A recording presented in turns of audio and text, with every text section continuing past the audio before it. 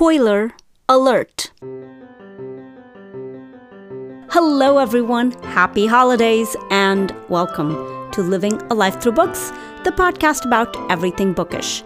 I'm your host, Dr. Shanaz Ahmed, and today is Book Club. We are doing Louise Brown's The Dancing Girls of Lahore. It was a lively conversation, but before I bring up our discussion, I wanted to say that this was our last book of 2021, and we have completed 2 full years for this book club. It's an exciting milestone. As always, I will add links in the bio for Libro FM and Buy Me a Coffee. Libro FM is an audiobook subscription that I have always spoken highly about. I believe in their mission to help independent bookstores in your own community. Anyway, now after a year, I'm officially an affiliate for them, so please use my link if you want to purchase a subscription. And if you want to support this podcast, you can go to buymeacoffee.com/LLTB podcast. And I thank you. All the links are in the bio, so let's just get to book club. All right, everyone, welcome to book club. It seems like it's been a while since we've gotten together. I don't know why, but welcome, excited.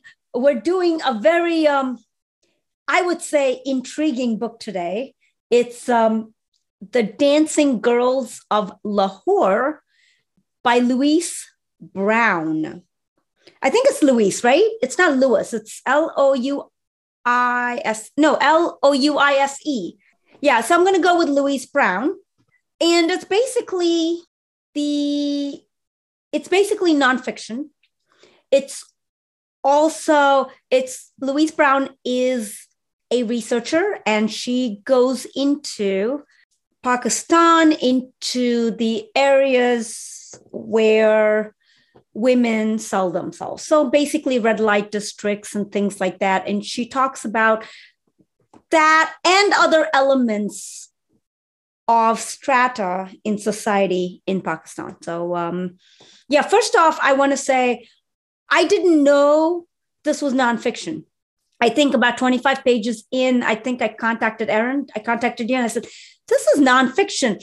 And the only reason I got tripped up that it's nonfiction is because our main character, her first time, I guess, losing her virginity was to Sheikh Zayed, right? Or was that when she lost her virginity? Anyway, so... And when it's at Sheikh Zayed, I'm like, I know this dude. Not personally at all, but, I grew up in Dubai for high school, and all televisions, Sheikh Zayed is the ruler of Abu Dhabi. And, I grew up in that time in the 80s where you're constantly seeing Sheikh Zayed's picture with the United Arab Emirates flag behind it. And here I am reading this book, and she's like, oh, I was with Sheikh Zayed. And I'm kind of like, oh, this is not fiction. And oh, shit, Sheikh Zayed. Then I'm going, oh, wait, you're a prostitute, though. I'm like, wait, this is, it's like my mind was just like, I don't even know in which direction my mind was going at that point. And then once I realized, okay, nonfiction, okay, it's the story, her story with kids, all of that. Yeah, it was very interesting. First thoughts, anyone? I had a long first thought, so there you go. Anybody first thoughts? Yeah, I'll go. I really enjoyed this book. I enjoyed hearing the history because it's not a culture that I grew up in. And so, and also not a culture or a history that gets included in most of the textbooks here in this country, unfortunately. So for me, it was very interesting to hear about. I don't think I even realized that people had left from India and been kept out. That isn't even a history that I was familiar with. So just that was just so intriguing to me to get that information and that background, and also to better understand just the cultural aspects of the Dancing Girls. And it does remind me a lot about what I have read about the geisha type society, so it was new information for me. And I always like to hear new information and get different perspectives. And I love how it was kind of written as a memoir almost, that's kind of how I would call it, because it was such a story line and not just like facts or whatever thrown at you. So first thoughts, anyone? I thought this book was very interesting. I feel like I went through a cycle of lots of emotions while I was reading this book. I was angry, I was sad, I was amazed at the resilience of these people, and then I was angry and sad again. And so it was kind of a bit of a roller coaster with the emotions. But I really liked the idea that the author created these friendships that lasted over time, and I could feel that it was difficult for her sometimes to remain impartial when she was trying to record the story.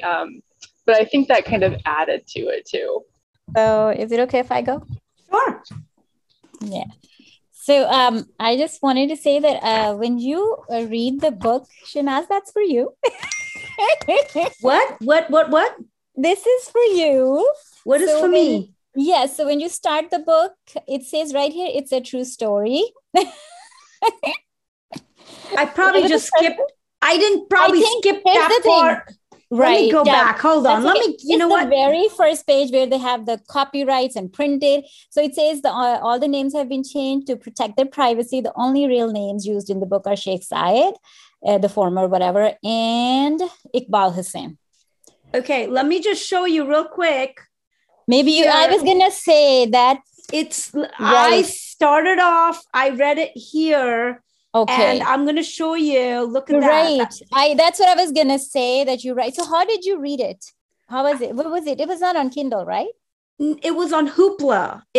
Yes, I got on Hoopla. Okay. I didn't read it on a book. And what you are reading right now about all these characters are real, not real. They are real, but the names have been changed except for Sheikh Zayed. That's at the end of the book. Okay, got it. I got to the end. Okay. And what you're reading right now is there. So when you just brought it up, I'm going, did I miss something that critical? I mean, no. Which I tend to do, as you all know, I tend to No, I was joking. Chunks like that. So I was like, I did it again. Oh my goodness. I was like, but glad I didn't. It was my Hoopla thing. Okay. So I took my liberty to joke with you. Don't take it personal, okay? No, of course not. Please do. So here's the thing. So first thoughts. So I didn't reread it. I read it like 2 times, but a long time ago, and then a couple of years ago again. And I just thought that, so my adult life is spent in Lahore, and that's the city they talked about. So the connection of that, especially with the history, was really fascinating. I knew some of it, but the way she did was amazing. And I just overall loved the whole, I want to say, the backdrop and the story and the characters and everything, however and I know it's not a story, it's like, it's nonfiction, but it's really like you guys said that it makes you cry, it makes you laugh, it makes you cringe. It's all of the emotions that she encompasses in the book, and I love it. The one thing I will say is that I'm glad, I have a cursory grasp of Hindi, Urdu, or whatever. So when there's words like namkeen, gandhi, it's just common words. I did not have trouble with most of them. Maybe there was 1 or 2 words I was like, oh, what is this? How did I miss this word? But majority of the words I did not have trouble with. But the few words that I did have trouble with, I started recognizing that, oh my gosh, for someone who's not a native speaker who's reading this book, I don't know how you felt, Erin, but I felt there were too many words that were repeated in the language. Like the word Gandhi, okay? Gandhi means dirty. And, you're reading this and you're like, oh, these Gandhi girls, oh, you are Gandhi, she's Gandhi, she's, and I'm automatically like, to me, it means Gandhi, it means dirty. I get the context, I get all of it. But then I started thinking, oh my gosh, Erin's reading this, Dr. Jen's reading this. It is not instinctive for them to read the word Gandhi and know the entire context of it. And I'm just curious, before we start discussing everything, is how many times did you guys have to go and look in the glossary? Because there were so many words. I felt bad for you and Jen because I was like, so many words, so many times. How did you guys handle that? I mean, I personally could gather the context of what they were saying, like the connotations of what they were saying. So I did not look up every single word. I did occasionally look up a word. If I could not gather like context or connotation from it, then I would look it up and try to figure out like, what does this mean? But I think the places where she chose to use the words were usually, it was very obvious, either context, connotation, or both. Okay. Yeah, I agree with that. And although I'm not like, of course, I could relate to the words and everything. But like, for example, she would put like tabla and harmonium, which kind of makes sense that both are musical instruments. So it kind of, I think she facilitated the reader to some extent. And I also think that she did not put everything that was super important in the language. She kind of went with the flow where she inserted the words which were not going to really change the meaning of the whole thing and kind of even the context of the thing. So I think that way but you're right. If I were reading with the book club, then I would definitely be thinking about Erin and Dr. Jan and others. But like I said, I read it a long time ago just for myself. So right. And you're a native speaker. So right. Yeah. But even then, I mean, with native, like reading Malala or somebody, like I always wonder, like audience, but I think I read this book in a very different way. So maybe. Okay.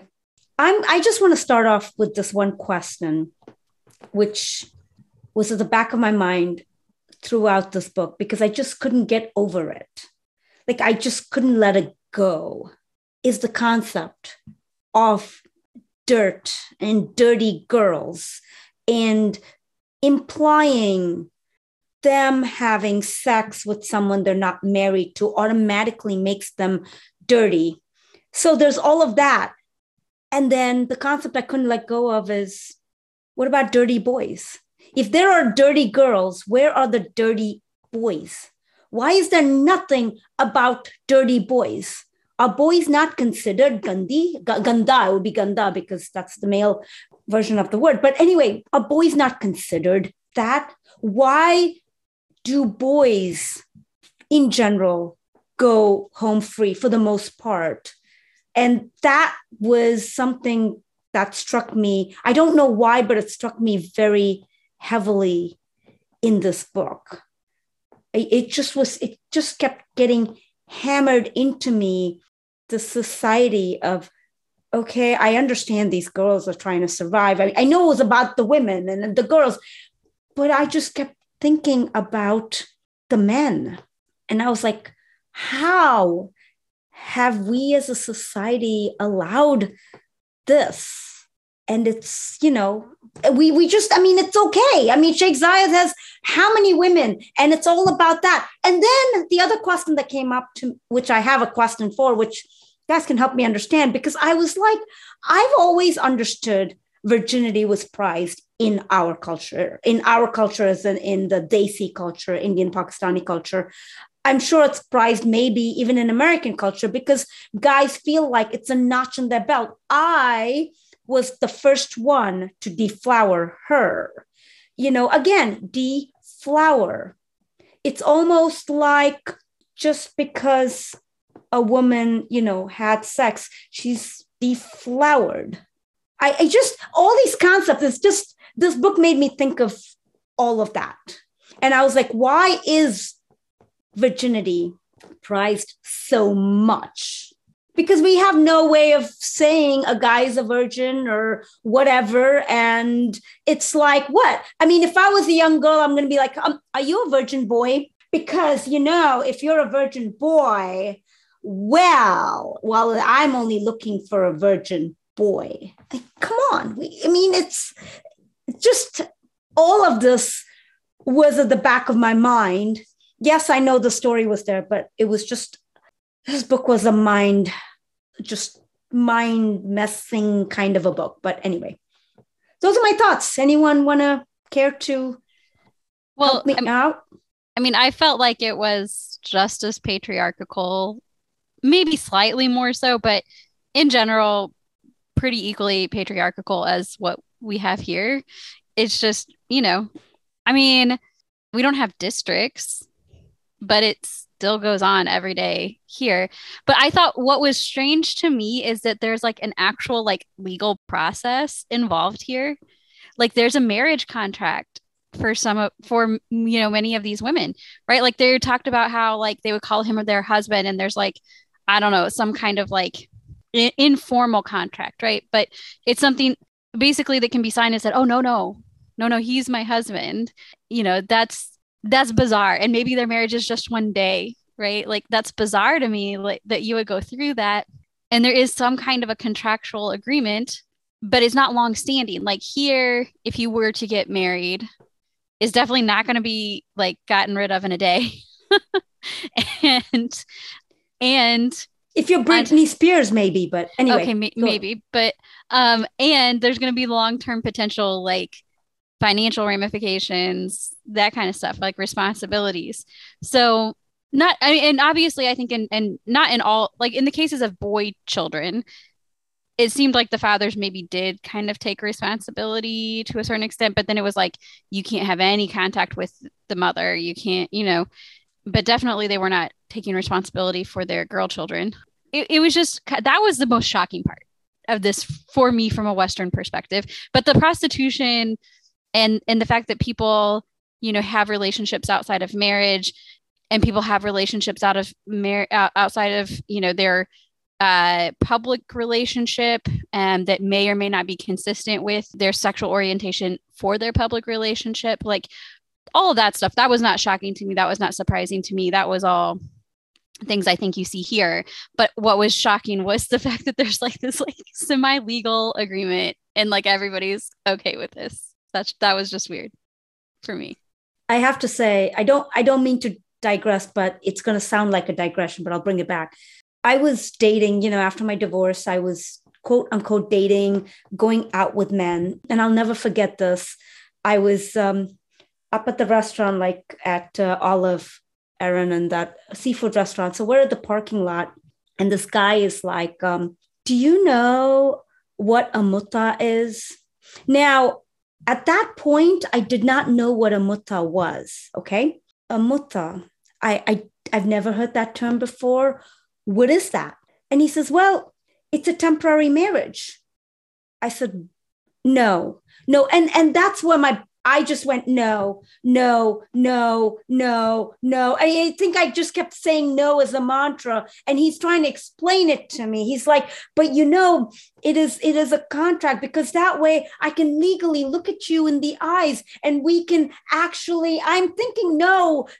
And he's going, well, even in the time of the prophet, because how else am I supposed to get to know someone legally without being in sin? And I'm going, no. Well, I'm hearing this thing about this temporary marriage that this guy is quote unquote proposing to me. And that's my first exposure to mutta. And apparently it's I would say it is in Shiaism versus Sunni. And when I read this book, a lot of these, it was a lot of the Shia society, right? And then I was like, oh, they're all Shias. Oh, they're all Shias, and that's why they're doing all this mutta thing. And now it's like, oh yeah, mutta, yeah, temporary marriage. Oh yeah, well, let's sign a contract for 1 week, 2 days, whatever. And, but yeah, I was offered a mutta. I declined. I think I never talked to him again. But that, when I was reading this book, it connected. And I love how it's like, oh yeah, we got to keep it legal, because otherwise you're in sin. I'm still digesting. I know, Erin, this happens here. This happens in Pakistan. This happens in Indonesia. This happens all over the freaking world. I get it, but I don't get it. Does that make sense? It's just a lot to digest, that it's so easy to just push it just under the rug. Oh, yeah, it's totally fine. We are making what is inappropriate, what's unacceptable into legal, acceptable, respectable, okay, for these women. And who's making this? Like you said, patriarchal society, making our laws and saying, I am going to make you respectable by giving you a contract. So now when I sleep with you tonight and tomorrow I say goodbye, you are a respectable woman. I don't know if it was entirely about respect. I think it might have been about staying out of jail. Because if they're not breaking laws, then hopefully they can retain their freedom. Because it is a sin. I think it's the punishment and the sin of having intimate relationships outside of wedlock. So I think about the marriage contract, I mean, things like that not only happen there. I think there's so many different kind of things that happen in many societies. So it's just that we read about it.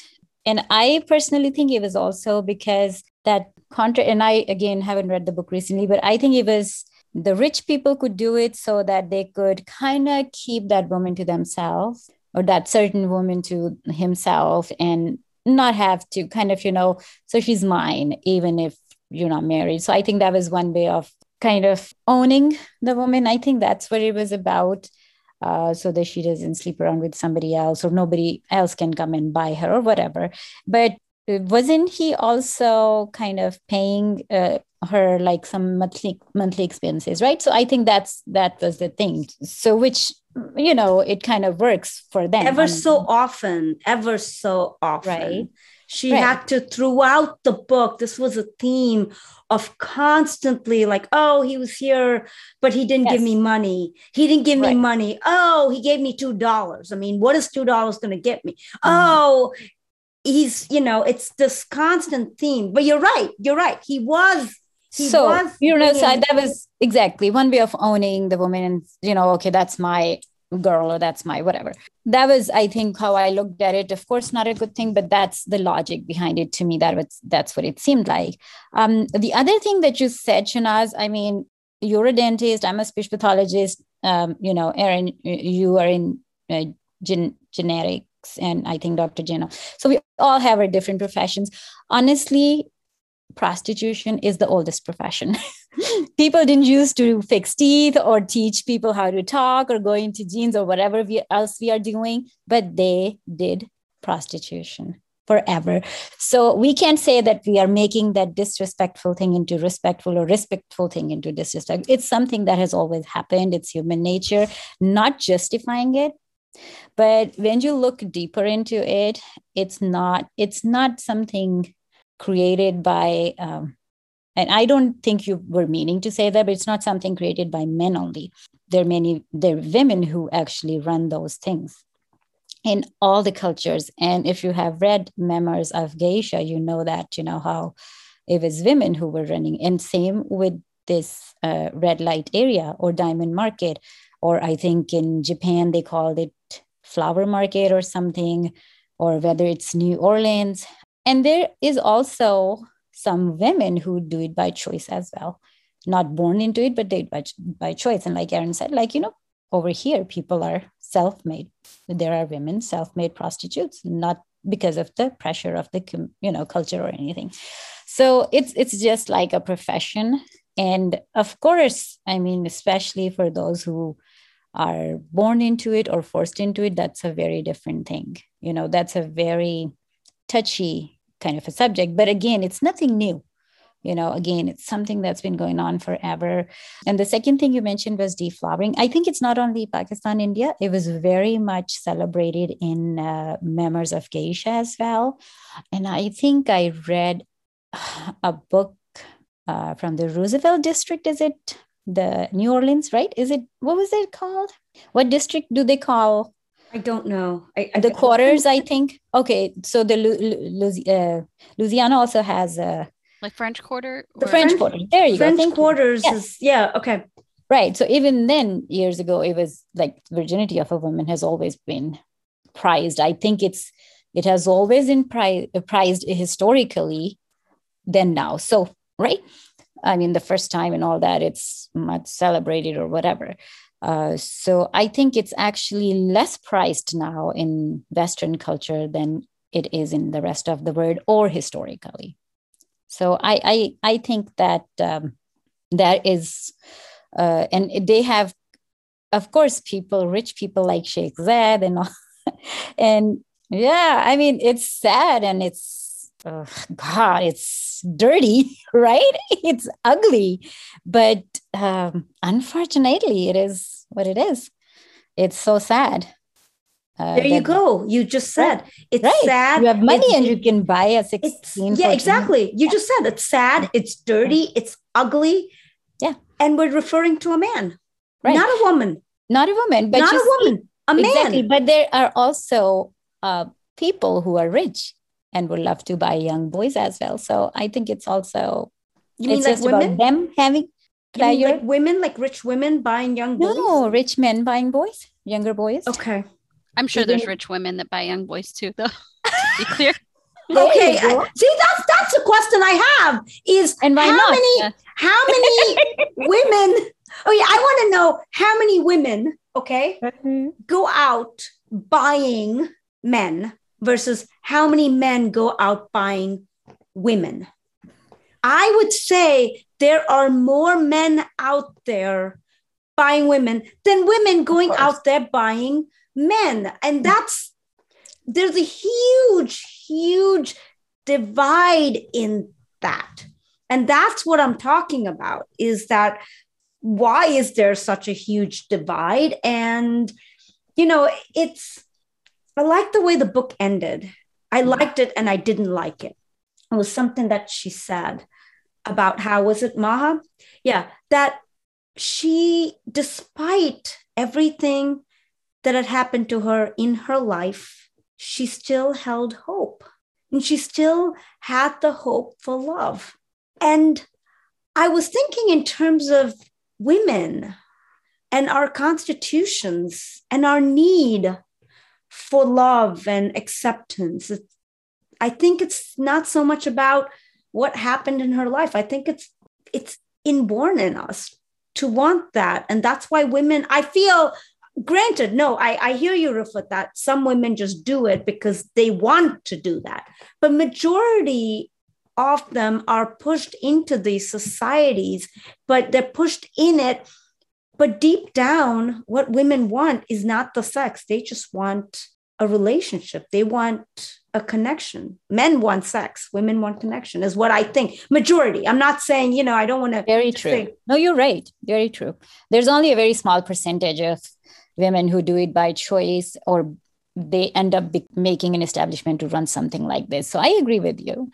I just recently read a book. I don't remember the title. I have to go back, where it was in America. And again, nonfiction. This woman, she said what she did was she got a website and uploaded her pictures on it.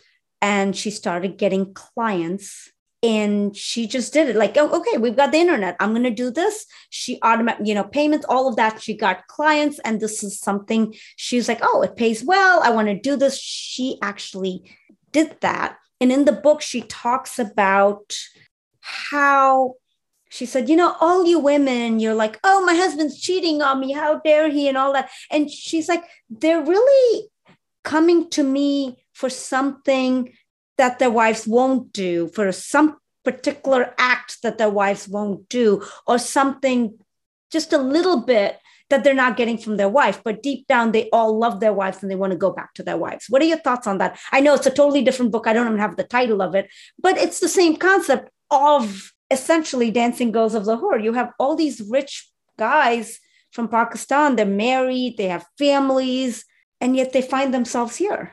I mean, I think that, and I don't guess it's probably just Western culture, but it's definitely emphasized in most traditional Western culture that one person is supposed to like meet all of your needs, whether those are like sexual needs, emotional needs, like, just social needs. logistical needs of like having a household and a family, you know? And I think that that's a little bit unrealistic, you know, like I just don't think that like there are aspects of my life, like for example, that book club fills that I mean, my husband doesn't read books that often. He rarely completes a book. Love But him. you're not sleeping with us, Erin. You're not But having that's not sex what it's with about. us. But it, I I'm mean, just like, saying. I'm just saying. I'm just saying maybe those people are getting like they have their marriage has some other aspect that is being met that is important to them, but maybe the sexual aspect is not what's being met in that relationship. I think that I think that it's unrealistic. I'm not saying that people shouldn't have an expectation for monogamy if that's what they want in their life. But I do think that it's unrealistic to expect one partner to meet all of your needs in all of those physical, emotional, social ways. I do think that that's an unrealistic expectation that's put on couples or people. That's such a good point. I really agree with that. And I mean, and that's why we keep on saying that marriage is a compromise no matter what, because you on your side is also not giving everything that other person may. Hey, I'm perfect, needing. but just want to let you know. But go ahead. You're all perfect. My husband, when he listens to this podcast, he's going to go, yeah, right. Like, I know. So I think you know what? I think it's not only just the sexual need that they come, just a break from everything else could also be it. It's not necessarily they may have very good sex life, but just, okay, no work, no wife, no children, no family, no obligations, just let's go and sit there, even if they might still be having a meaningless sex with the prostitute. But I think the sense of being away from any kind of ties is the main, I think, the main reason behind it. But other than that, I think there's also, and I think I mentioned that before as well, and the book also talks about it, the courtesans, which were different from the like that you'd sleep with or something. So they actually were good companions. And it's not only here, it's like I think in the Spanish, Mexican culture, as well as Chinese and like Far Eastern culture as well, where you have the companions who are very educated, well-versed in all the subjects, where you sit with other people and you can sit with friends and they sit with you, they drink with you, they eat with you, and they know how to talk. So just sitting with an intelligent woman. So it's not only about, and I'm not referring to Maha, I'm just referring to like generally when we say that why do men go out? So that's one sort of like an aspect as well, where people like the companionship, good or bad. I'm not justifying it, I'm just saying. But I really appreciate, Erin, you bringing that thing up. I really never thought of that it is actually unreal for one person to be able to fulfill everything, and same goes for our spouses as well. But yeah, I guess that's why we say that, it's a compromise, and irrespective of, whether it's a love marriage. I have an arranged marriage. I'm going to be completing 24 years in a week, actually. So, hey, congratulations. Yes, thank you. So, Right. No, I'm just, there's this thing with the patriarchal societies, like even in Islam, right? A man can have 4 wives, technically, whatever. I'd like to know how many husbands a woman can have. So there's if one man cannot satisfy a woman in all aspects, because it's an unfair expectation of a woman to satisfy a man in all aspects, it's also an unfair expectation for a man to satisfy a woman in all aspects, then how many men am I allowed to have? No, you're right. But here's one thing about Erin, so let me just go. And I'm not super religious, and I'm not trying to, but when 4 marriages were allowed in Islam, the reason was there were wars going on. There were a lot of widows. Yes. There were more widows who needed, women didn't used to work at that time. So it wasn't like, okay, I am married to this woman for like, she's 40 now. So let me get an 18-year-old virgin. That was not the concept. People misuse that concept.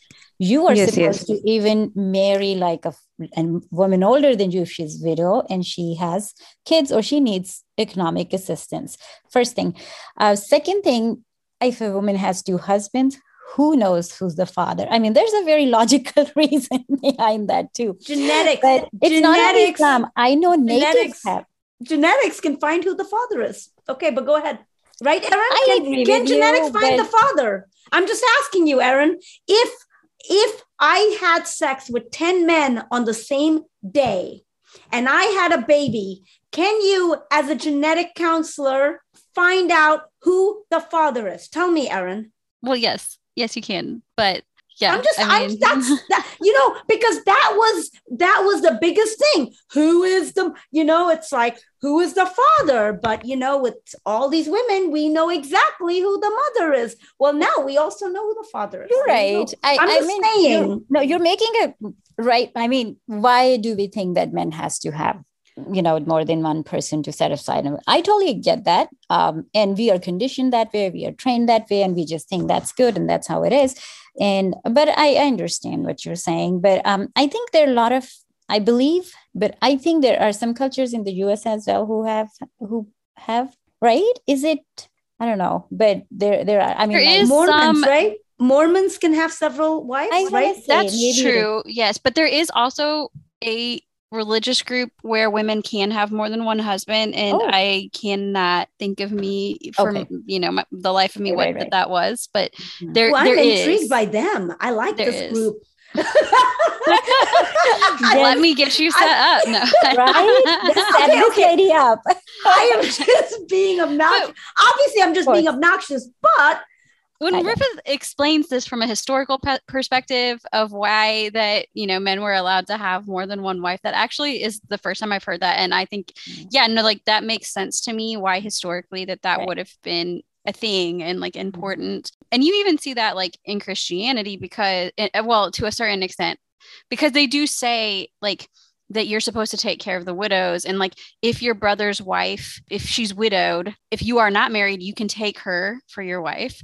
If not, like if you are married, then you're supposed to support her. So it's almost essentially like you don't, I guess, they don't talk about the knowing each other in the biblical sense, as people say, but they do talk about caring for her and the children as though that they were your own. So that's like, I feel like that's a common thing then, right? Among different religions. And, if you just take care of the widow and her children, you can do that financially as well. But you see, marrying also takes care of the woman's sexual needs. So if you look at it, it's not just because for the man's pleasure, he can support financially as well, but it's also you are you are giving her the basic needs that she may have. She's alone. She doesn't have a man in her life. So by marrying her, you also provide her with that. So, I mean, that was, I think, also looking into it that way that, men and women, they both have those needs. So just because you're a widow doesn't mean that you should not be able to. So that's, I think. And Griffith is absolutely right on the historic perspective of why there were the 4 wives and, with the wartime and all of that. Allowed. I mean, it's not that, it's not encouraged. It's not encouraged. It's not encouraged.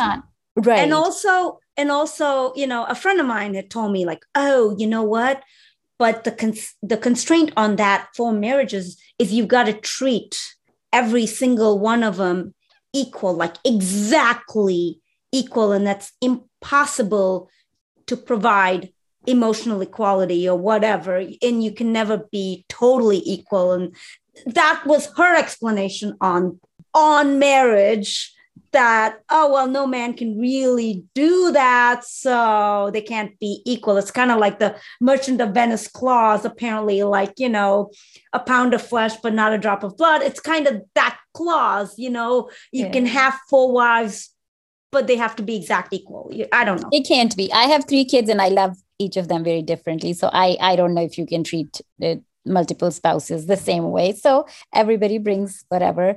But I was going to say that in Pakistan, you have to have the consent of the first wife if you want to, if the first wife does not. And I think, Aisha, you live there, you can probably elaborate on that more. So first of all, I would like to share my thought on this book.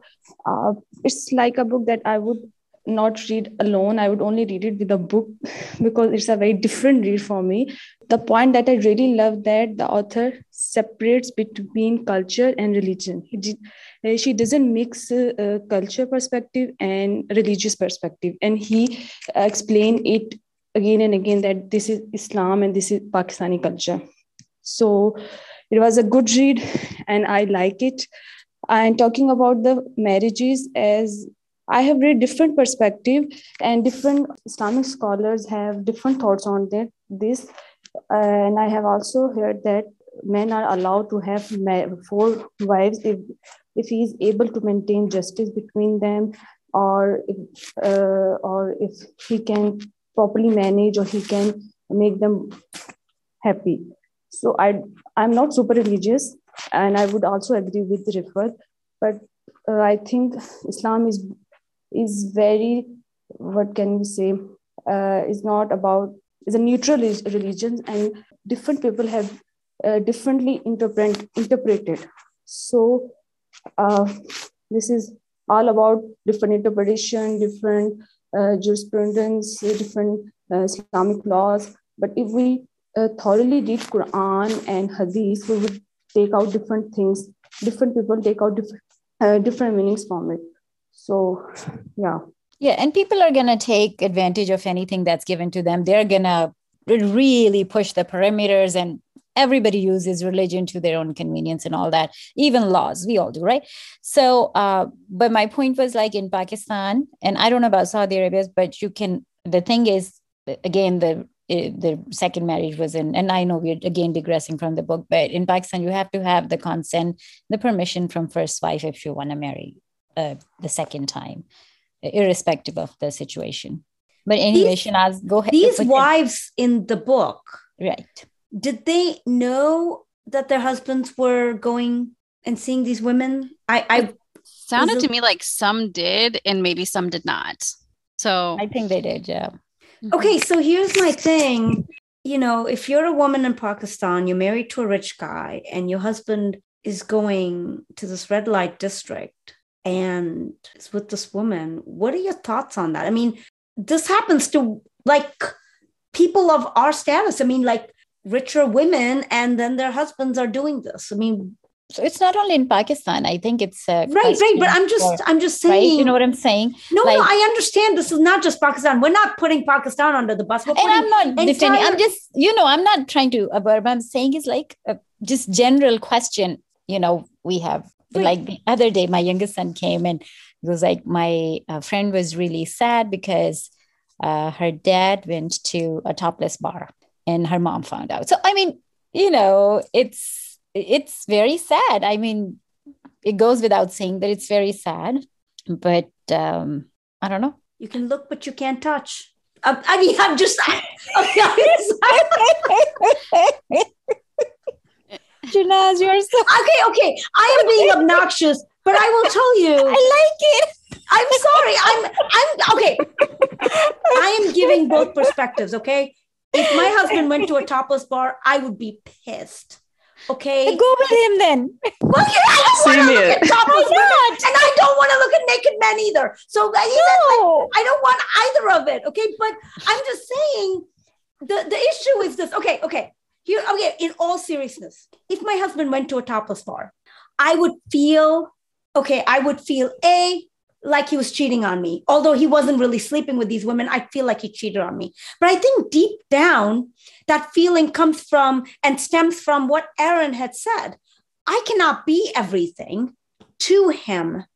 And I might be introspective and think, I can't be the person that satisfies him in these elements. And it's going to be very blunt on my face if that happened. And I would be hurt that somewhere I was lacking. And then I would carry this hurt forward in my marriage. And here's the thing. I could be like, okay, I'm sorry. After I get over my hurt, I'm sorry. I can't be in this marriage anymore. I want a divorce. But again, the complications of a divorce, and then you marry someone else, and then you go through the same thing. The issues here are in the book, okay? There is cultural issues, okay? There is serious cultural issues of how these women are treated as bottom of society. They're just like filth of the earth, whatever, for doing what they do. But that's women. But men are never really, most majority of men are never treated that way, even though they may be selling their services. You know, if you take men and women, that's one of the things that I want to say about that. It's the cultural strata. And then the other thing is, I think it's about actual sexual desire. You know, I feel like the society world is catering more patriarchal to men and their desires more so than women and their desires. That's where I think this book kind of made me feel like, okay, granted, all societies are like this. And the other thought that came to me about dancing girls and, you know, like the movie Pakisa, you know, it's this beautiful, elegant dance with all the gungrus, you know, the bells on their hands and their legs, and they're doing this dances. And then their dresses, Erin, they do the twirls. Okay. So when they twirl, their dress just flattens out. Okay. It's this A skirt and it just flattens, this beautiful skirt. And they've got this, what they're wearing under is this churidar, and they're dancing and they're twirling. And it's just, if you've ever seen it, it's actually quite beautiful. And it's quite an art form. But what we've done is we've taken an art, a sport. And as Rifat said, you know, these were courtesans and they were talking to men, and, you know, they had something more, treated more with more respect and all of that. And then you have kind of been like, okay, since you're a dancing girl, wink, wink, let's see you in the bedroom also. Wink, wink, let's go. And that's where, you know, even culturally, you know, I don't know why my brain went into ballet. And I think about the expectation. We go to a show and we watch a ballet, but there is no expectation of anyone there that one of these girls is going to go with the dance director or whatever and go home and sleep with them. We view it for what it is. We view it for art, and it's wow, and it's beautiful. And that's where it is. You know, we go and watch sports. We watch a tennis match. We watch a baseball match, and we view it for, oh, wow, this talent. But that's where that ends. But when it comes to a woman, and when it comes to a courtesan, and when it comes to dancing like this, immediately there is more involved in it. And these women know it. And because they're born into it, they kind of accept it and they kind of want it because that's what they know. Just like Nina, you know, was like, she knew she was attractive. She knew she danced well. She knew this is okay. This is what's going to happen. And this is what I want, Louise. This is what she wants, because that's all she has seen. That's all she's experienced. She knows nothing else. Those are my thoughts. I probably have digressed from, I don't know what to what, but, you know, and it just, this book made me angry about the patriarchy. It made me angry about keeping women the way they are, and nothing's really changing as much. One more thing, Erin, I saw a TED Talk. I don't remember exactly what the topic. This woman was trying to rescue these other women, okay? And I don't know rescue from what, but these women were rescued. And that was her job. Like, she rescued these women, rehabbed them, and tried to get them, I guess, situated in life and reality, all that stuff. Well, at the same time, her friends, I mean, the researcher, the person who's actually rehabbing these women and rescuing them, she has a friends who are also of her culture, you know, higher culture, whatever. And they're like looking for, they'll come to her and say, hey, do you know of a maid? I'm looking for a maid to clean my home or to cook and stuff like that. And in the same sentence, they'll say, but not one of our girls. And in the TED Talk, she mentions that. She says, you know, these women come to me and they're like, I'm looking for this. And this is our profession. We're trying to rehab these girls and trying to get them even a job as a maid. But it's like, oh, yeah, I'm looking for a maid, but not one of our girls. And that's even with women. And it's just society in general And I'll be honest, I do not want one of these girls in my house, not as a maid, not as anything. I just don't want them. Okay, call me judgmental, call me what you want. I do not want them in my house, period. Just period. So there you have it. And it's very unfair and it's sad. And I can't believe I'm saying this and it's recorded on the podcast, all of this. But that's I don't want it. I just don't. If I, who am trying to be open-minded, I'm really angry about society, I'm angry about this, but, oh no, I don't want them in my house. Where is the hope? Where is the hope for these women? Where is the hope for our world, our society? And forget the patriarchy. I mean, that's where I'm at. But Erin, go ahead. I talk a lot. Just shut me up whenever you need to shut me up. But anyway, go ahead. Well, I think I can't remember what the youngest daughter was named because it's been a while since I finished the book. Ariba? Yes. Yes. I thought it was interesting to kind of counter the perspective between her and her older sister. Like her older sister knew she was beautiful. She knew she could dance.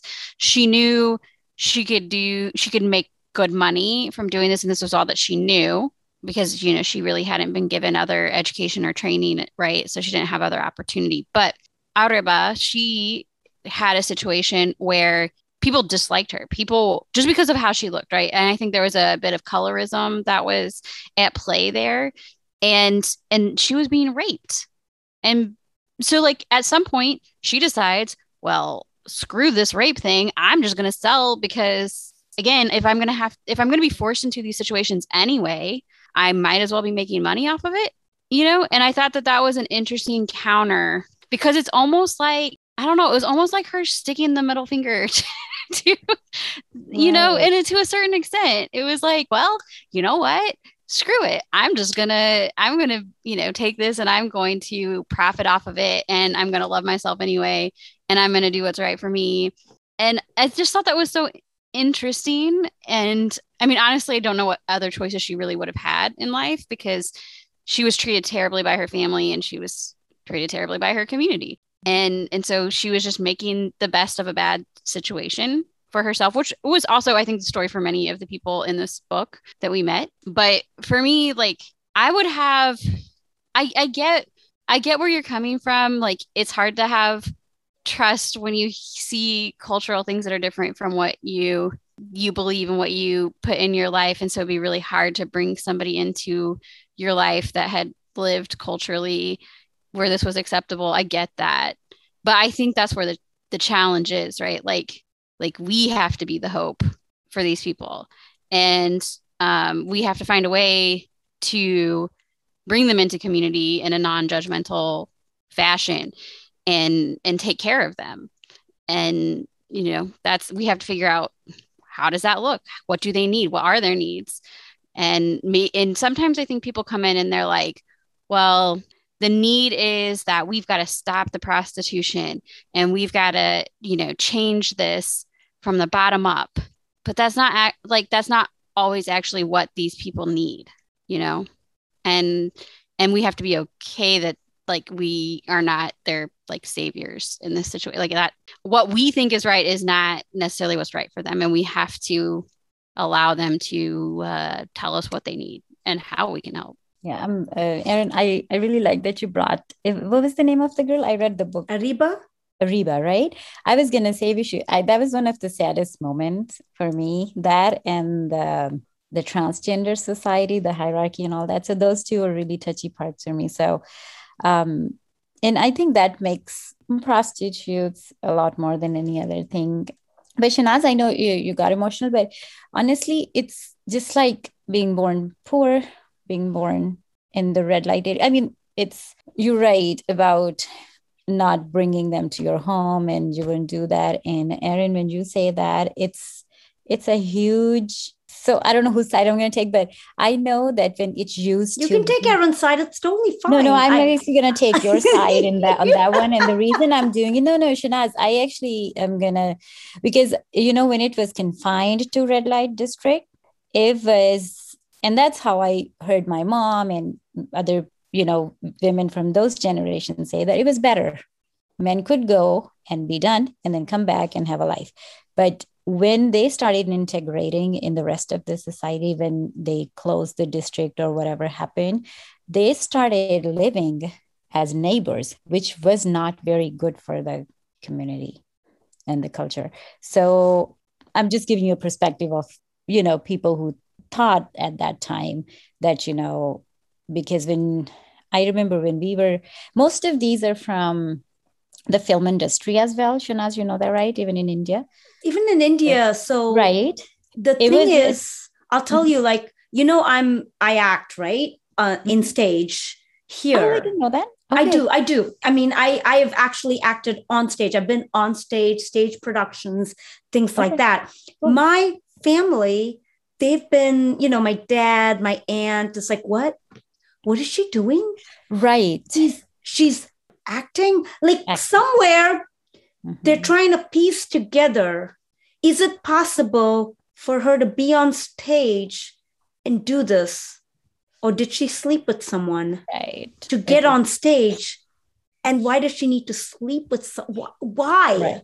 Why? She's a dentist. Why does she need to sleep with someone to be on stage? But the concept that I just want to do that. I didn't sleep with anyone. This is just art is just blows their mind. It annoys my dad that I'm so involved in theater, but that's where, because Bollywood, all the women, like at least I don't know about now. I don't know the current actresses, but all the top famous actresses, like the actresses, at least from last generation, right? They were all from there. I'm sure Rekha, I don't even know how many. Oh yeah, of course. I don't know how many men she slept with. Rekha is a very famous actress. But to get a role into Bollywood cinema, you have to perform a lot of favors.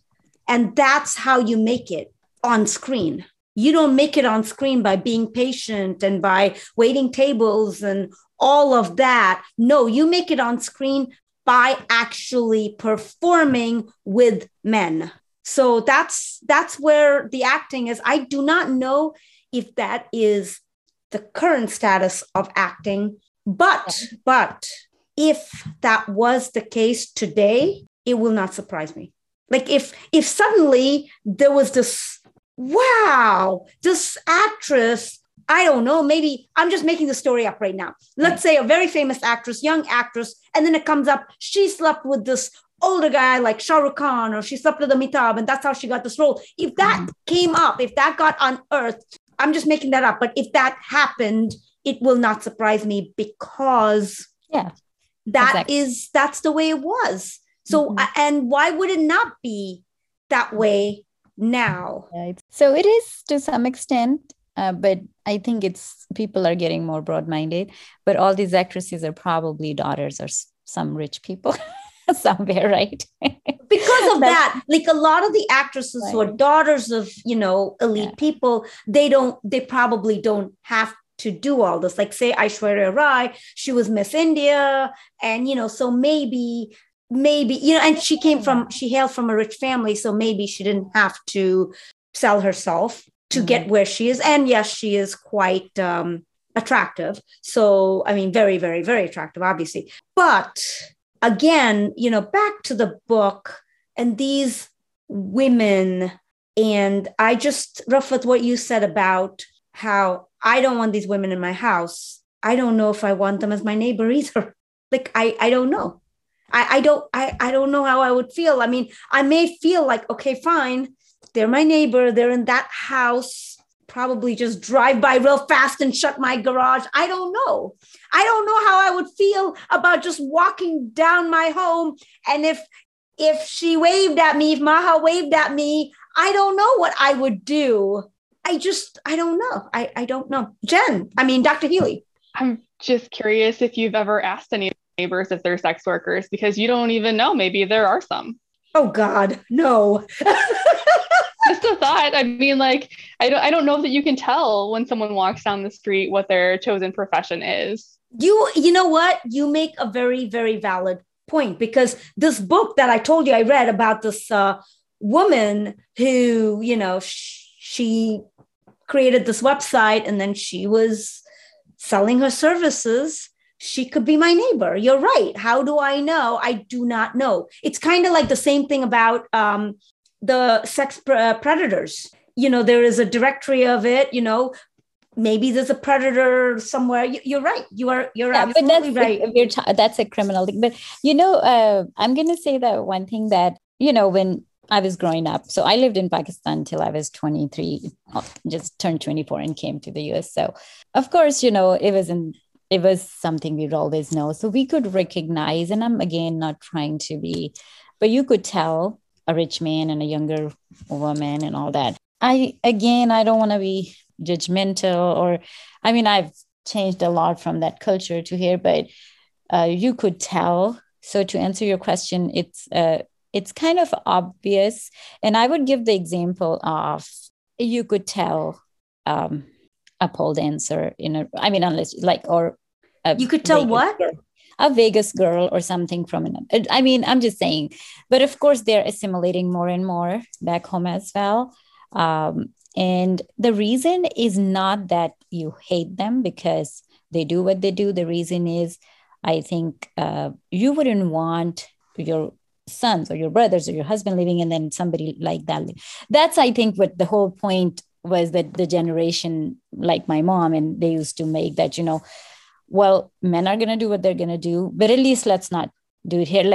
Because we have young girls, we don't want our girls to be inspired or to be inspired by those. I think that was more like a cultural thing. And I personally don't believe in it, but I know that's what, and I think in the book, it also mentions that there's a very clear line between wife and everywhere in the world, right?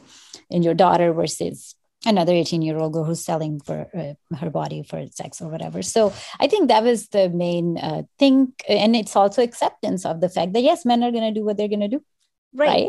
I just want to say it's a society, not just talking prostitution, in society, men perceive women the way they perceive women. For example, when I got divorced, I was used goods, period. Obviously, I wasn't still a virgin. So every guy was like, what do you got to hide? You've already done it. So why don't we get together? And, I'll take you to a hotel room, babe. That was every guy's pickup line. Like, seriously, that's what every guy, Desi guy, wanted from me, because what he looked at when he saw me, I'm talking me, Shahnaz, as a pediatric dentist, an educated woman, what he saw was a woman who was not a virgin. What he saw was, oh yeah, she's not a virgin. She has nothing to protect, essentially. So she doesn't need to, I guess, respect her body or have choices with that. Her body is just whatever. That was what that culture, and that's what men essentially wanted, and this is from an educated point of view. So I can't even think about, what these men are going to want from, like, oh, wow, prostitutes, there's all of that, it's something pervasive in society about what's going on, is what I feel. Rifat? So I just want to say that when we say men, I do want to emphasize that, in my opinion, and I don't know about West, of course, I know I've lived here as long as I've lived in Pakistan, but I do think that in cultures like Pakistan or India or even China, women make the culture. We tell our sons that you have to marry a virgin, and a woman who's not virgin is not worth you, right? So that's the point which I always have with a lot of my other friends. And men are like, no, men, when a boy is born and he's told things like these, you are the master of the home. You can't cook. So who's telling? My dad never told me that if your husband yells at you, just stay quiet. You know who told me? My mom, my sister, my mother-in-law. Well, if he's angry, just be quiet. My brother and my dad never, ever told me that. So who makes the culture? And I know we're not talking about men versus women, but since you said, and we are also talking about the book as men being just going after women, or creating this kind of like a perception where a girl who's not a virgin should be handled differently, treated differently. It's because it's instilled by moms. And Rifat, I will correction. I know you said your dad never told you that. Your mom is the one who told you. And I Right. completely agree with you on that also, that it is the women who are like propagating role and gender differentiation. Oh my gosh, you should see you should see my culture, and families and all. Oh my gosh, he's picking up the dishes. No, please put the dishes down. We will take care of you. No, and you'll see all these women and aunties running behind like new grooms. Or if a girl's marrying, a new groom picks up a plate or something, they'll no, please, here, we'll take care of it. Is there anything else we can get you? It's the women, you're right, propagate this culture. But I will tell you, when I was married in India, my father-in-law respected me a great deal. Okay. He used to smoke. He used to smoke downstairs. And right from day one, I said, I am not going to come down. I'm not going to sit with you when you're smoking. This is something I won't do. This is my health, my lungs. I'm going to stay up. So he said, okay, I respect that. Okay. Which is like huge for a Desi father-in-law to say that. He said he respects that. Anyway, fast forward, I don't know, a few months, my dad comes and visits and they're smoking, or what, at that time, my dad smoked, I think, smoking. I happened to come down the stairs to come sit with them. I saw the smoke and I went up the stairs immediately. My father-in-law saw me. He knew why I went up the stairs. And he's like, oh my gosh, I'm so sorry. Give me 5 minutes, 10 minutes, please. And he was putting out his cigarette. My dad, my own father, said, what kind of daughter have I raised here? My father was offended and embarrassed by his daughter because his daughter had the audacity to walk away from her father-in-law because he was smoking, and his daughter was the cause for the man to put out a cigarette. How dare you? This was my father. He was offended by it. He was upset by it. So to say only the women, yes, but I mean, maybe my dad's a little whatever, but I would say, at least in Indian culture, even the men are involved in this. My uncle has told me, when my cousin got married, has literally come up to me and told me to not corrupt his new daughter-in-law. Okay. A man told me, you as a woman, do not corrupt my new daughter-in-law, because they want to keep her pristine and to be able to say, yes, whatever you say to his son, because he didn't want his daughter-in-law to have a lip like I do. Apparently I have a lip. Do I have a lip? I mean, me? No, I do not. I mean, I'm very calm. And anyway, I will It's okay. say, I've been accused of the same by my uncle, so it's okay. I have a couple more things to say about what we expect from our own family members and what parents say. This happened in my family where I don't know who listens to this podcast. So I don't want to mention names or anything. So someone was going to get married. Okay. And his sister was divorcee or whatever. And I was like, oh, you can get him married to, even if it's a divorcee, a good woman, right? And she goes, no, but what did he do to marry a divorcee? It's not his fault. He should marry a virgin. And this is coming from a divorcee. And I'm trying to think, if my brother, I'm divorced, and if my brother was going to marry someone and it was a divorcee was the choice, would I say, oh yeah, okay, yeah, no, you can marry a divorcee? Or would I say, no, we want a virgin for my brother? I'm not going to answer that. Most likely I would have said, no, we want a virgin for my brother. And I would be propagating it, which is just ridiculous. That's one thing. The other thing is, I went to a writer's retreat 2-3 months ago, and Alka Joshi, the author of The Henna Artist, okay, she did the closing keynote speech. And in that, all the women were there. We were like, it was all women's only.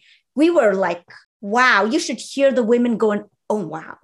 Because what she said was, when I turned 18, my mom took me to the doctor and got me my birth control pills. And all she said was, do not marry the first guy you sleep with and make good choices. She said my mom never stopped me from saying, oh, you're going to have sex. She just took me when I was ready. She took me to the doctor, got me my pills, and just, told me to go and, don't marry the first person you sleep with. And that's it. And experience life to the fullest. And I remember sitting there and listening to Alka talk about this. And I'm like, oh my gosh, wow. Would I say that to my own daughter? Probably not. But also the other women there were like, wow, that was one woman. That was crazy. Erin, would you take Nora when she turns 18 to a doctor and get her checked out and say, okay, get her birth control pills. Nora, here you go. Probably not waiting until she's 18, to be frank. Okay. I'm not that I was naive. Say that. But would you just be like, 18 is not a marker. But no, I'm saying, would you be like, go? I mean, I plan with to. anyone you want. Yeah, I plan to have an open door to conversation about that. So funny story about me. And I know Dr. Healy knows this because I did it when I worked with her. But I was one day at Walgreens. I don't even remember. I was getting like hair products or I don't know, cough syrup. I don't know, something that I needed for the house. And there's a young couple in front of me that are obviously teenagers, like quite obviously teenagers. And they had a box of condoms, and they got up to the register, and the debit card that they had was declined. And they were about to walk away. You paid and for it. I did. I 100% did, because I was like, you know what? Like, they're going to go and do what they're going to do. And I'm not a naive person. I understand that. And I would much rather them do it in a safe way and in a way that, is protecting them from becoming parents, because I'm not sure that they were like ready for that. Obviously, I mean, they were trying to take caution themselves. Right. So yeah, I paid for it, and I was like, have a good day. Have a good time.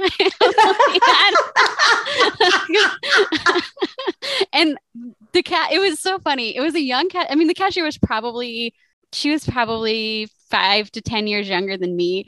And she was like, do you do that often? And I was like, well, this is the first time that it's presented itself, but I do it again. And that was that. And I don't feel bad about it. I feel really good about it. I hope they feel good about it. Erin, I hear you. I respect where you're coming from. And I admire that, and more courage to you. And I have to say, when you said they were going to do what they were going to do anyway, I love that. They were going to do what they were going to do anyway. I would rather, they were already trying to do the right thing. They were trying, and you were just trying to help it. But this is where I'm beginning to realize I'm going to be 50 next year. Okay. The big 50 next year. And I have to say that we all come with our stories, right? And I am old, and you can't teach an old dog new tricks. I'm still trying to be more open-minded. Trying is the operative word, but I'm still tied in to my culture, to my old principles. And that's where I come up with the statements of, I don't want these women in my house. But Erin would be like, come on, let's rehab you. Come on in. Nora, meet her. Come say hi. Dr. Jen is shaking her head. Yes. She's like, yes. And Dr. Jen is like, let me, reach my hand out, open arms. Come on in. Let me give you a hug. Come on in. Sit down. Take a seat. Here's the bathroom. Here's the kitchen. Help yourself. That's both of you. And that's just not me, because as much as I'm trying to expand my brain, which is good, I'm trying at least, but I don't have an expanded brain. I'm still backwards. I'm still very backwards in a lot of ways. At least the first step is to admit that you are that. And so I will say that yes, I am that I have my pitfalls. I'm trying, but that's what I will say. Wait, bravo to you, Erin, because that's why the Alka Joshi story, when she said that, the concept, my mom, yeah, right. My mom, and talking like that. Hell no. Oh, hell no. I mean, this is like, bubble wrap her vagina till she gets married. I mean, I don't hear what I think. But you know what I'm saying?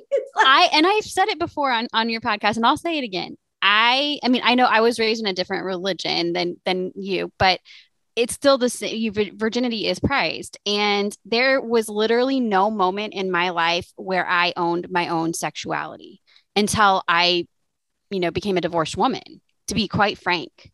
And when that happened, then it was like, you know what?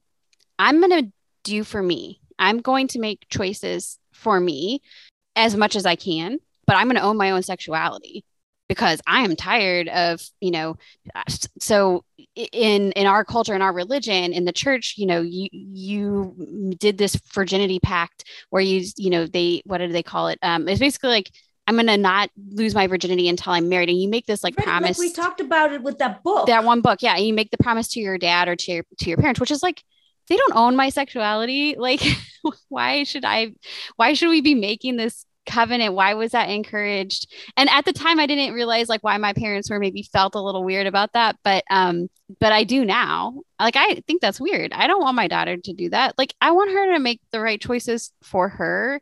And I don't think that Alka's mom was off. I don't think you should feel pressure to marry the first person that you sleep with.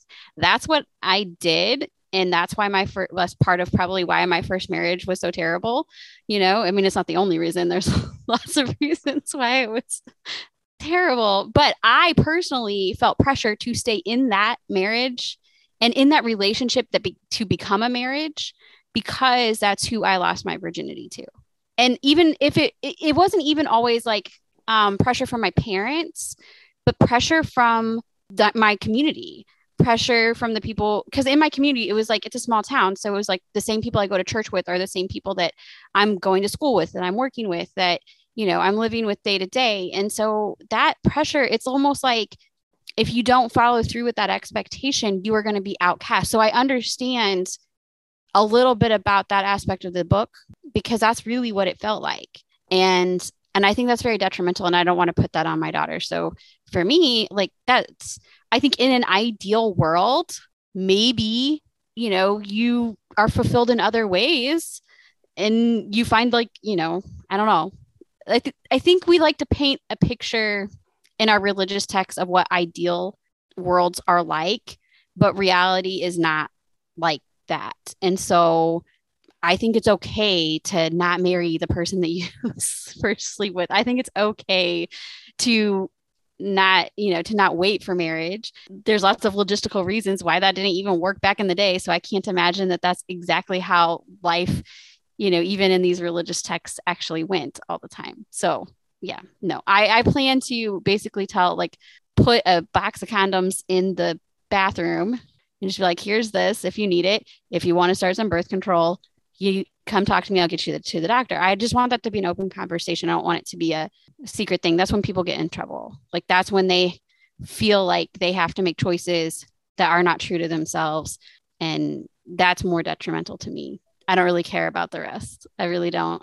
I also put lotion on my daughter's feet every night because, and I continue to do this even though she's 7, sometimes multiple times a night when she asks me to. She doesn't like the feeling of dry feet, but I continue to do this because one day, whenever she has a partner, I'll know that they deserve her if they're putting lotion on her feet every time she asks. And I want her to have that expectation for herself. Brad will put lotion on my feet whenever I ask. I don't ask him, but I could just be like, Brad, lotion, and he would do it.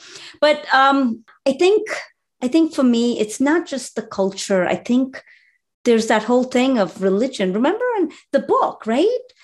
You mentioned, Erin, that these women got these contracts just to keep it legal, just to keep it religiously legal too, to make it not a sin. And that's in religion, it's all about sin versus good versus evil, right? You're either a sinner or a saint. There's no. I would call that a legality, though.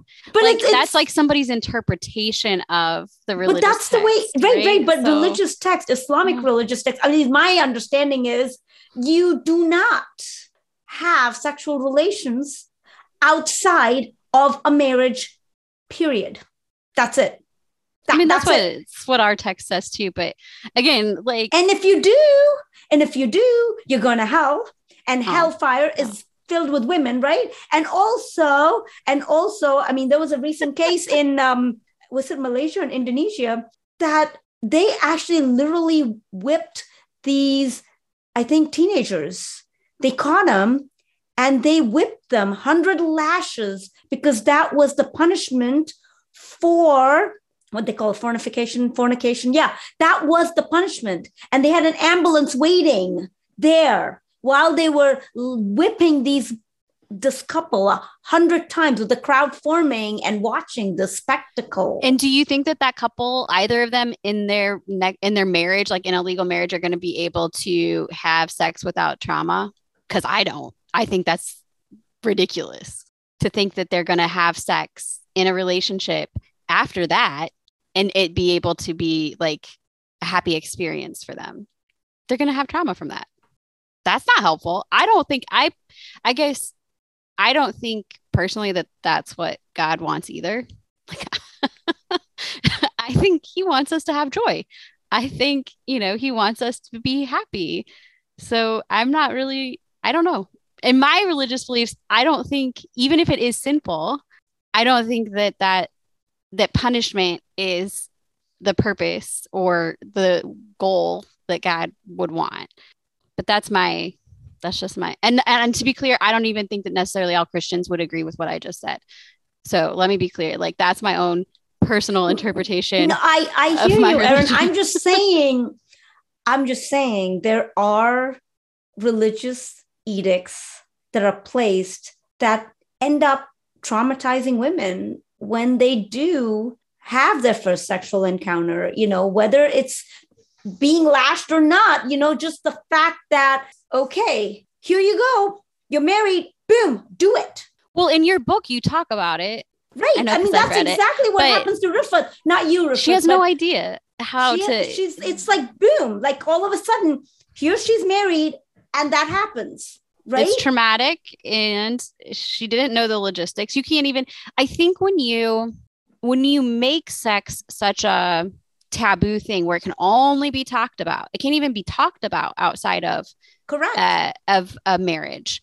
Right. That makes, and that's true for many religions around the world, but that makes it so that, I mean, one, if there is somebody being abused, they can't even talk about it. Correct. Because it's within the marriage. We do not want to discuss what happens in the marriage outside of the marriage. And even if they're not married and they're being abused, they can't talk about it because it's sin.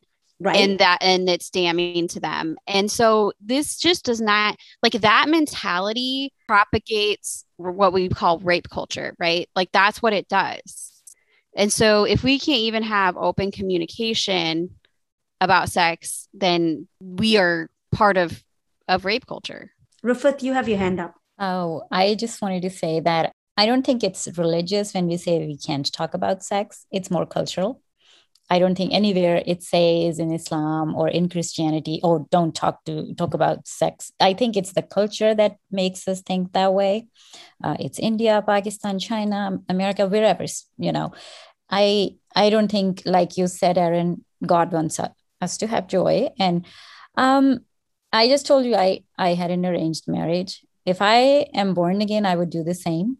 It was a wonderful experience getting married. I had full liberty from my parents.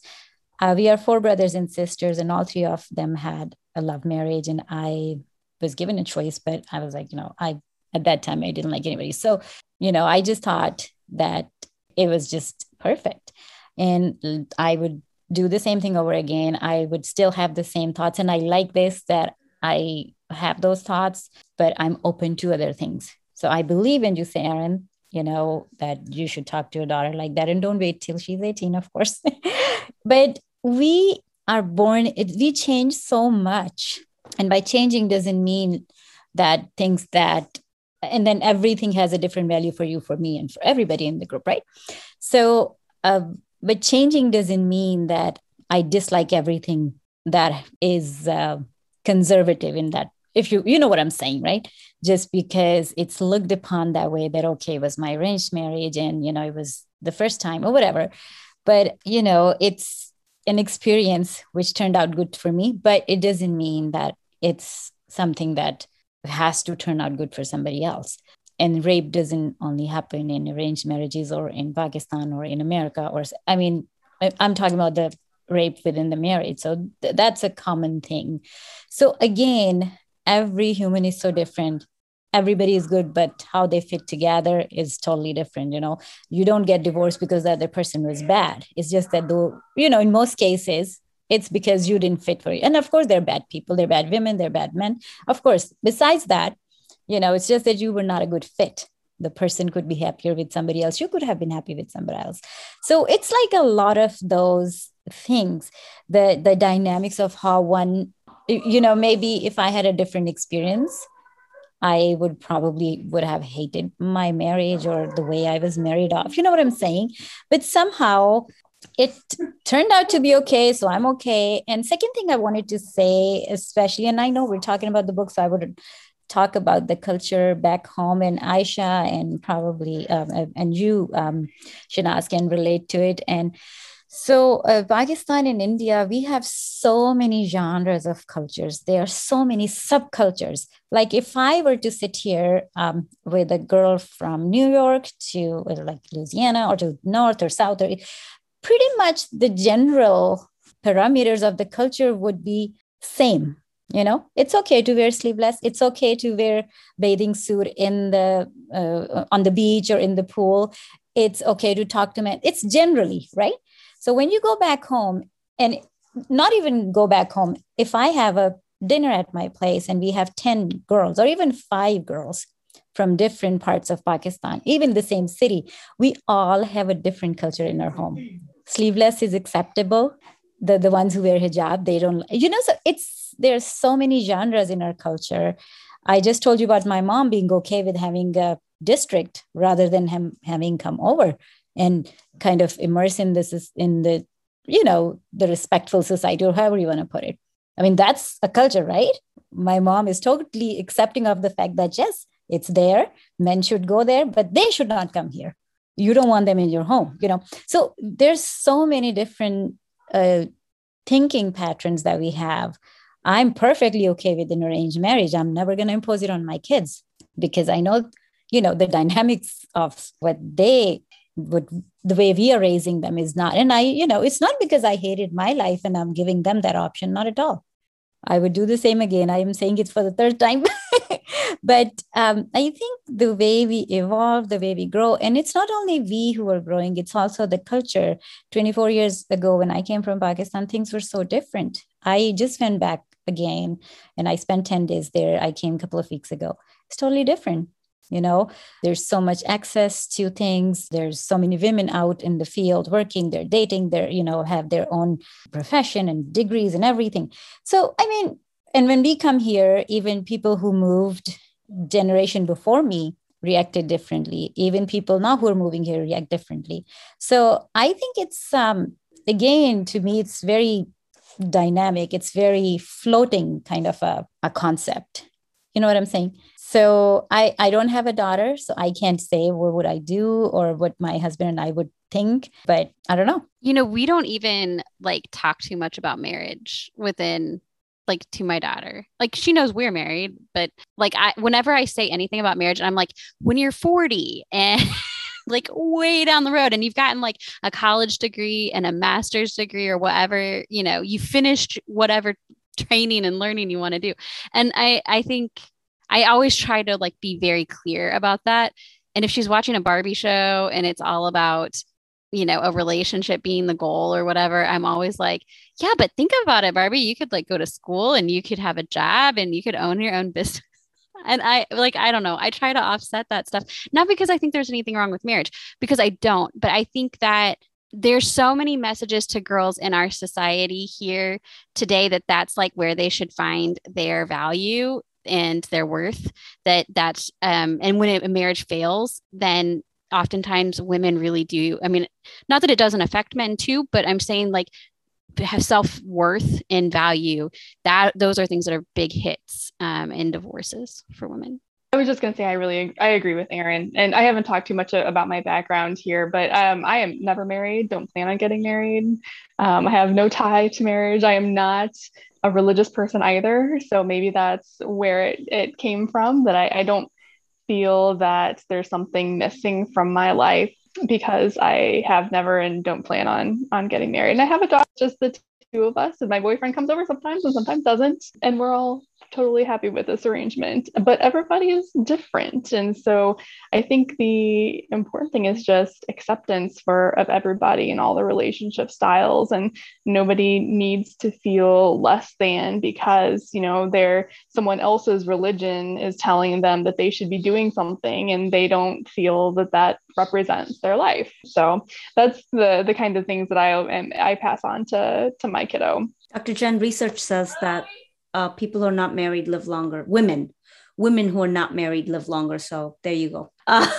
It also says women without children live longer. So I'm married, so I don't live longer, but I don't have children, so I live longer. So it balances out, Anyway, we've been yakketing. This book has really gotten a lot of heated conversation. I mean, we haven't stayed with the book, but we have stayed with the book because it's a global concept. It's a global construct. So I think we should wrap things up. Final thoughts about the book and your rating. We're not going to do the cover. It doesn't matter. It's nonfiction. I don't care. So your final thoughts and your rating of the book. I'll start. Okay. My final thought is the book is provocative. It makes me think. I rated it at 3 because I felt it was repetitious. After a while, I just got tired of the characters and the stories and the whining and, we're going to do this. And I figured, ultimately, it's the story of a vicious cycle that continues.